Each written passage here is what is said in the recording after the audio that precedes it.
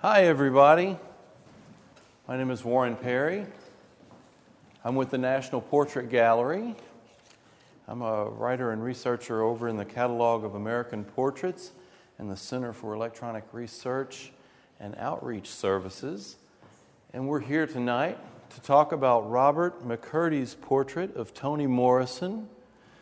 Beside me here, one of the great observations I heard about this piece in the past few days, Jobel Boone, one of our curatorial assistants, was telling me she came through this gallery one day a little while back, and there was a man standing here in front of this image just staring and staring, and he said, when she walked by, she could be God. I thought, wow, that's a great demeanor that she has. I'd like to start by talking a little bit about Robert McCurdy, the artist, and a little bit about his process. One of the things you notice about this portrait right away is it's photographic in quality, it's photographic in detail and in intensity, and that's not accidental. One of our curators, Brandon Fortune, has met with Mr. McCurdy a couple of times, and she was describing his process of getting to this end, and he takes lots and lots of photographs of the sitter. And when Toni Morrison walked into his studio, she was wearing this. And he took these photos, photo after photo after photo, and in the end, he chose one of the photo is what he said. This is the photo I want to represent on canvas. And he didn't do preliminary sketches. He began with that image, and he said, that is the image I want to extract and I want to pull out and put on this piece of canvas. And his process with this is Zen-like, because this noise was going on earlier today. That's what I was trying to figure that out earlier. It broke my Zen-like concentration. So, let me talk a little bit about Mr. McCurdy, and then I'll go back to the process a little bit. Robert McCurdy was born in 1952 in Pennsylvania, and he was educated here on the East Coast, first at Virginia Commonwealth, and then at the Maryland Institute of Art in Baltimore. Later, he received a fellowship from Yale University. He lives in New York City and keeps a studio there. As I said, Brandon Fortune, one of our curators, met with him as recently as this past autumn. And one of the things that we have to bring out over and over again about this image is if it looks dense, if it looks detailed, it's because it is. He's nothing if not deliberate. He considers himself a minimalist, and all his portraits on this scale seem to capture this amount of detail, and each take about a year to complete. Other people who have sat for him include Warren Buffett, the Dalai Lama, Nelson Mandela, Neil Armstrong, and Gabriel Garcia Marquez. McCurdy says of his work, during the portrait sitting, I look for a sustainable moment, one where there is no before or after. It is why there is no movement, no expression or gesture. The image is reported rather than interpreted. The technique is calculated to minimally filter the experience. There are no clues as to how the viewer should feel. Again, we use the term Zen-like in focus. When you get close to this, you pick up the stitches in the sweater. You pick up the smallest increments of work. And it just, from here as well as from here, it seems like a photograph. He builds the depths of these images very deliberately. His work, again, is slow, about Once a year is when he completes one of these portraits. He's been pretty widely exhibited. He's been exhibited in New York. He's been exhibited in Baltimore, Washington, also Switzerland, Canada, Germany. There's a moment that I want to describe in first my words and then in terms that he uses. When you consider this piece, there's an ongoing theatricality inside this image. He uses a term called centripetal decay, which scientifically, when you stare at this piece, you're drawn into it, and then that decay is the length of time it takes to pull you back out of the consideration of this image. That term is a term that was used by, I'm having trouble, I'll remember it in a minute, not by, as in, John O'Connor, in talking about the images of Senator McCarthy taken, and these moments when Murrow would have the camera consider McCarthy and just stay on him, and you're there and you're given this resonance that lasts, and you're given this long period to consider the subject. This ongoing theatricality, this decay where you stay inside this image.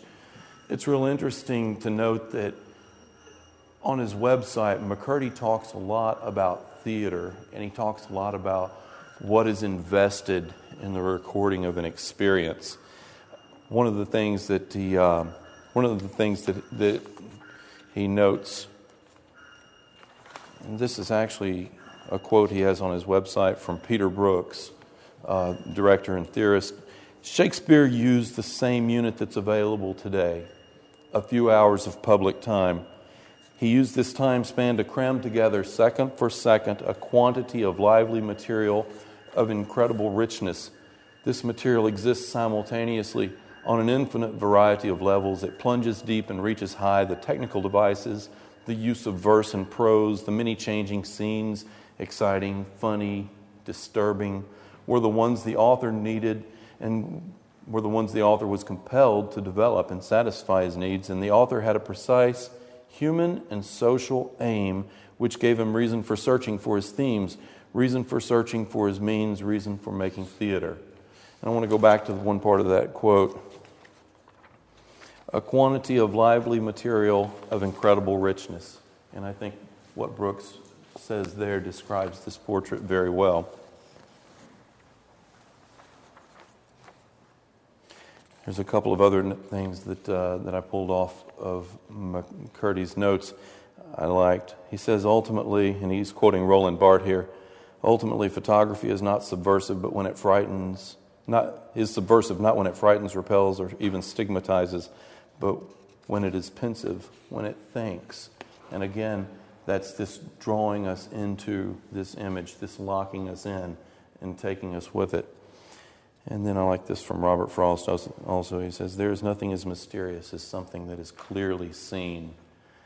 And you pick up that when you're drawn in with that centripetal decay, that you're just locked into this image. And he obliges you to come up with your own explanation for what's at work inside this portrait. I want to talk a little bit about Toni Morrison. Pardon me. Toni Morrison was born Chloe Anthony Wofford. Oh, and we're blessed here. Casey is actually a Toni Morrison scholar, so if I run into a bind here, I'm going to appeal to her.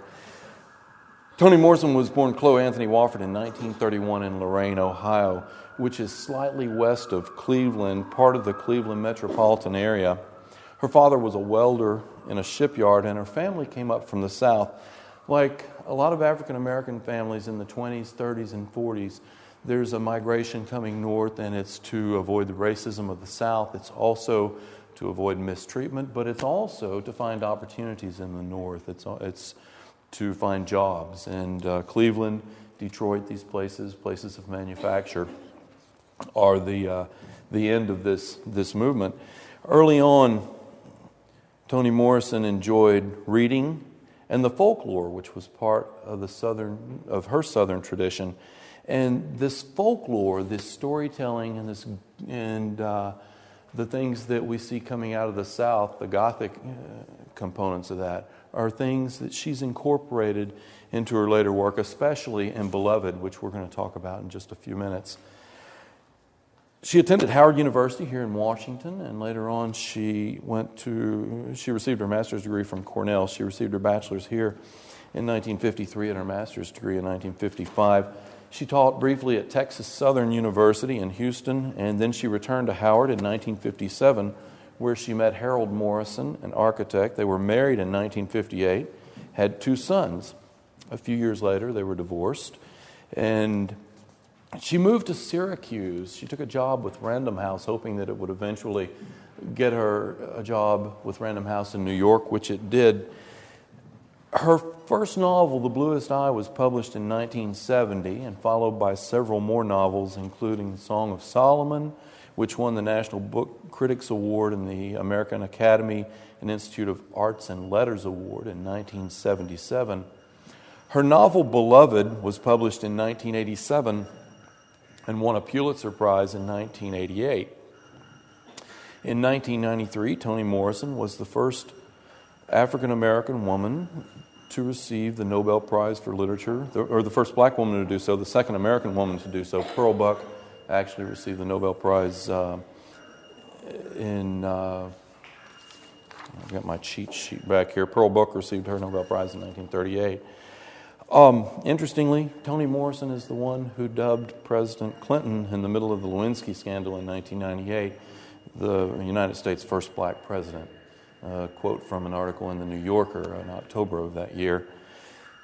I want to talk a little bit about Beloved and talk about how Toni Morrison's work fits into the body of her contemporaries. She is not afraid to step boldly into the world of the fantastic and the paranormal. We see Toni Morrison using magical realism like we see Salman Rushdie in Midnight's Children, where the first 1,000 children born after India's independence have these magical gifts. Angela Carter, Nights at the Circus, where things suddenly change scale when an ice sculpture shatters and you're one moment in this size of a world, the next moment you're racing through a carpet as a small person. Gabriel Garcia Marquez, magical realism. In Beloved, the magical reality contains the ghost of a child killed by her mother. Beloved is based on the tragic story of an escaped slave, Margaret Garner. In 1851, Garner was about to be caught in Ohio and returned to slavery in Kentucky when she attempted to kill her children rather than let them grow up in bondage. Margaret Garner killed one of her children in this act. Beloved is a fictional account of this tragedy in which the dead child, as a grown woman, comes back to haunt the house of her mother. The child is killed, and because the mother cannot afford to have anything put on the stone to mark it, the mother allows herself to be sexually transgressed by the stone engraver in exchange for the 7 letters Beloved to be carved on the dead baby's headstone. From that moment, the baby is called Beloved. The following is from Beloved. 10 minutes for 7 letters. With another 10, could she have gotten dearly, too? She had not thought to ask him, and it bothered her still that it might have been possible that for 20 minutes, a half hour, say, she could have had the whole thing. Every word she heard the preacher say at the funeral, and all that was to say, surely, engraved on her baby's headstone, dearly beloved. But what she got, settled for, was the one word that mattered. She thought it would be enough, running among the headstones with the engraver, his young son looking on, the anger in his face so old, the appetite in it quite new. That should certainly be enough to answer one more preacher, one more abolitionist, and a town full of disgust. Counting on the stillness of her own soul, she had forgotten the other one, the soul of her baby girl. Who would have thought that a little old baby could harbor so much rage? Running among the stones under the eyes of the engraver's son was not enough. Not only did she have to live out her years in a house palsied by the baby's fury at having its throat cut, but those 10 minutes she spent pressed up against dawn-colored stone studded with star chips, her knees wide open as the grave, were longer than life, more alive, more pulsating than the baby blood that soaked her fingers like oil. And again, that's from Beloved. What separates this story from a horror story is that when Beloved finally manifests herself in the form of a living being and an animated person showing up at her mother's house, we're obligated to question her sentience and her motives. And I'd like to read briefly, interestingly, her Nobel acceptance speech, which also contains these echoes of magical realism and this haunted motif that shows up in so much of her literature. I entered this hall pleasantly haunted by those who have entered it before me. The company of laureates is both daunting and welcoming, for among its lists are names of persons whose work has made whole worlds available to me. The sweep and specificity of their art have sometimes broken my heart with the courage and clarity of its vision. The astonishing brilliance with which they practice their craft has challenged and nurtured my own. My debt to them rivals the profound one I owe to the Swedish Academy for having selected me to join that distinguished alumni. Early in October, an artist friend left a message which I kept on the answering service for weeks and played back every once in a while just to hear the trembling pleasure in her voice and the faith in her words. My dear sister, she said, the prize that is in yours is also in ours and could not have been placed in better hands. The spirit of her message, with its earned optimism and sublime trust, marks this day for me. I will leave this hall, however, with a new and much more delightful haunting than the one I felt upon entering, that is, the company of laureates left to come. Those who, even as I speak, are mining, sifting, and polishing languages for illuminations none of us have ever dreamed of. But whether or not any one of them secures a place in this pantheon, the gathering of these writers is unmistakable and mounting. Their voices bespeak civilizations gone and yet to be. The precipice from which their imaginations gaze will rivet us. They do not blink nor turn away. It is therefore mindful of the gifts of my predecessors, the blessing of my sisters, and joyful anticipation of writers to come. I accept the honor the Swedish Academy has done me and ask you to share what is for me a moment of grace. I also wanted to mention very briefly one interesting thing to which Toni Morrison is attached, and that's the Oprah bump. Toni Morrison was among the first writers featured on Oprah's book club, and one of the more fascinating things, I think, that speaks about not just Toni Morrison's writing, but also the power of Oprah in this society, in a world that previously was dominated by the white male force of publishers and the white male force of edit and the corporate world of publishing. Oprah comes along, and in 3 visits with Toni Morrison over the course of a few years on her show, books that Toni Morrison had in the marketplace for 10, 15, and 20 years suddenly become bestsellers like that.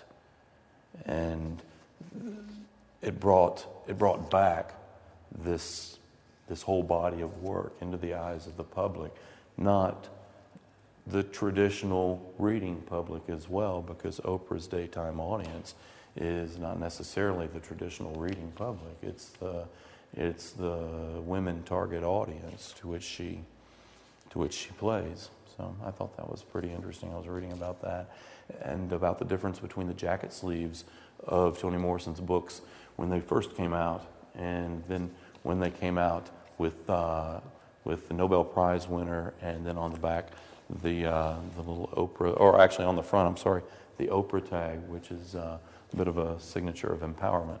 And here's a quiz just to end the afternoon. I mentioned briefly that Toni Morrison was one of our American Nobel Prize winners.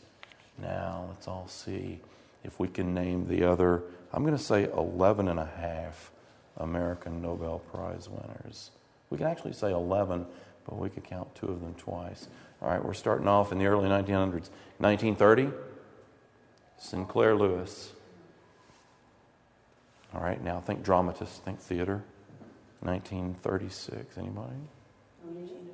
Jean O'Neill. Okay. Virginia-born writer, female writer. I mentioned her. Pearl Buck. Okay, now we got to go to Mississippi. Faulkner. Who's next on that list? Macho Man. Ernest Hemingway. Another ambulance driver. Tortilla Flat. John Steinbeck. Very good. And then a couple of our Jewish writers, Saul Bellow and Isaac Bashevis Singer. And we share Czesław Miłosz with Poland, and then Joseph Brodsky, the poet, and then Toni Morrison in 1993. And I was talking with my boss Linda earlier, and I said I think that we can lay claim at least halfway. Since we have to share Miłosz with Poland, I think that England should be forced to share T.S. Eliot with us since he was born in St. Louis. It's only right. So thank you all for coming out this afternoon. Any comments, any questions about the work? Yes, ma'am. Question about the work. The starkness of the contrast between the black and white image.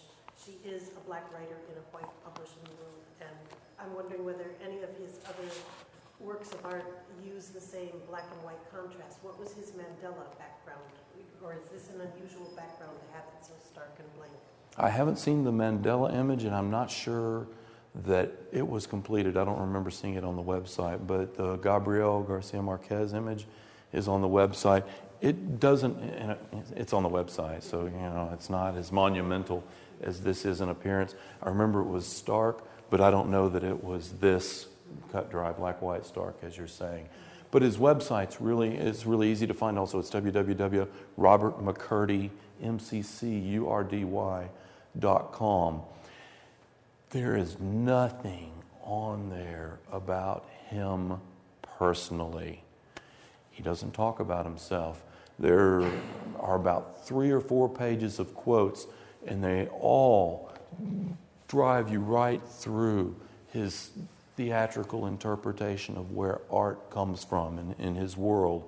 But there's not, I was married, I have children, and the only thing I know about him is from our curator and our chief of curators, and they were telling me about his studio in Manhattan, and I said, what does he look like? Is he big, small, white, black? What does he look like? And Brandon Fortune said he's, she didn't say exactly how big, but she said he wasn't really big, and she said he's got big glasses, and she said you go into the studio and you hear the music and you experience the moment, and she said it's I just keep using the word zen. He seems to be in the moment, just like he's pulling you into. Did that answer your question? Get us a little bit further? I know he was a graduate of Maryland Institute College of Art. Yeah. And Virginia Commonwealth, and he graduated from VCU, I want to say, in '73, and then the Maryland Institute a couple years after that, and then did some time with a Yale Fellowship. But there's nothing out there like, this is my favorite kind of coffee, and I like this kind of quiche or whatever. Yeah. Does this portrait belong to the author, or does it belong to the... This portrait is... Did she like it? That's an excellent question. I haven't found any of Toni Morrison's commentary on this. This portrait is on loan to the National Portrait Gallery. We're hoping that it will be with us a long time, but it's not ours. And no, it's loaned by Ian and Annette Cumming. Well, the National Portrait Gallery must know the provenance of this portrait. Oh, it came from the artist. Came from the artist's studio, and I don't know that it was hanging in the Cummings house, but I know that it's been with us since, I believe, we reopened. If I'm not mistaken, this was hanging downstairs on the south side when we first reopened. But it's on loan to us, and like I said, I hope we have it here for a long time. It really serves the room. One of our interns came over here with me earlier, and we were looking And she said, this is really interesting about the piece. As you're looking at it, it's obvious that the light, when he was painting it, comes from here. And of course, in this room, and I don't know if our art handlers or our designers were aware of this, but the light, if we were to let the shade open, the light in this room comes across. And they could have put this anywhere, but they chose to put it there in that orientation. So I think that's kind of nifty. She really holds the room, doesn't she? Man, it's kind of neat in that she's on one side of that wall and Alice Neal is on the other, and neither of those images are forgettable.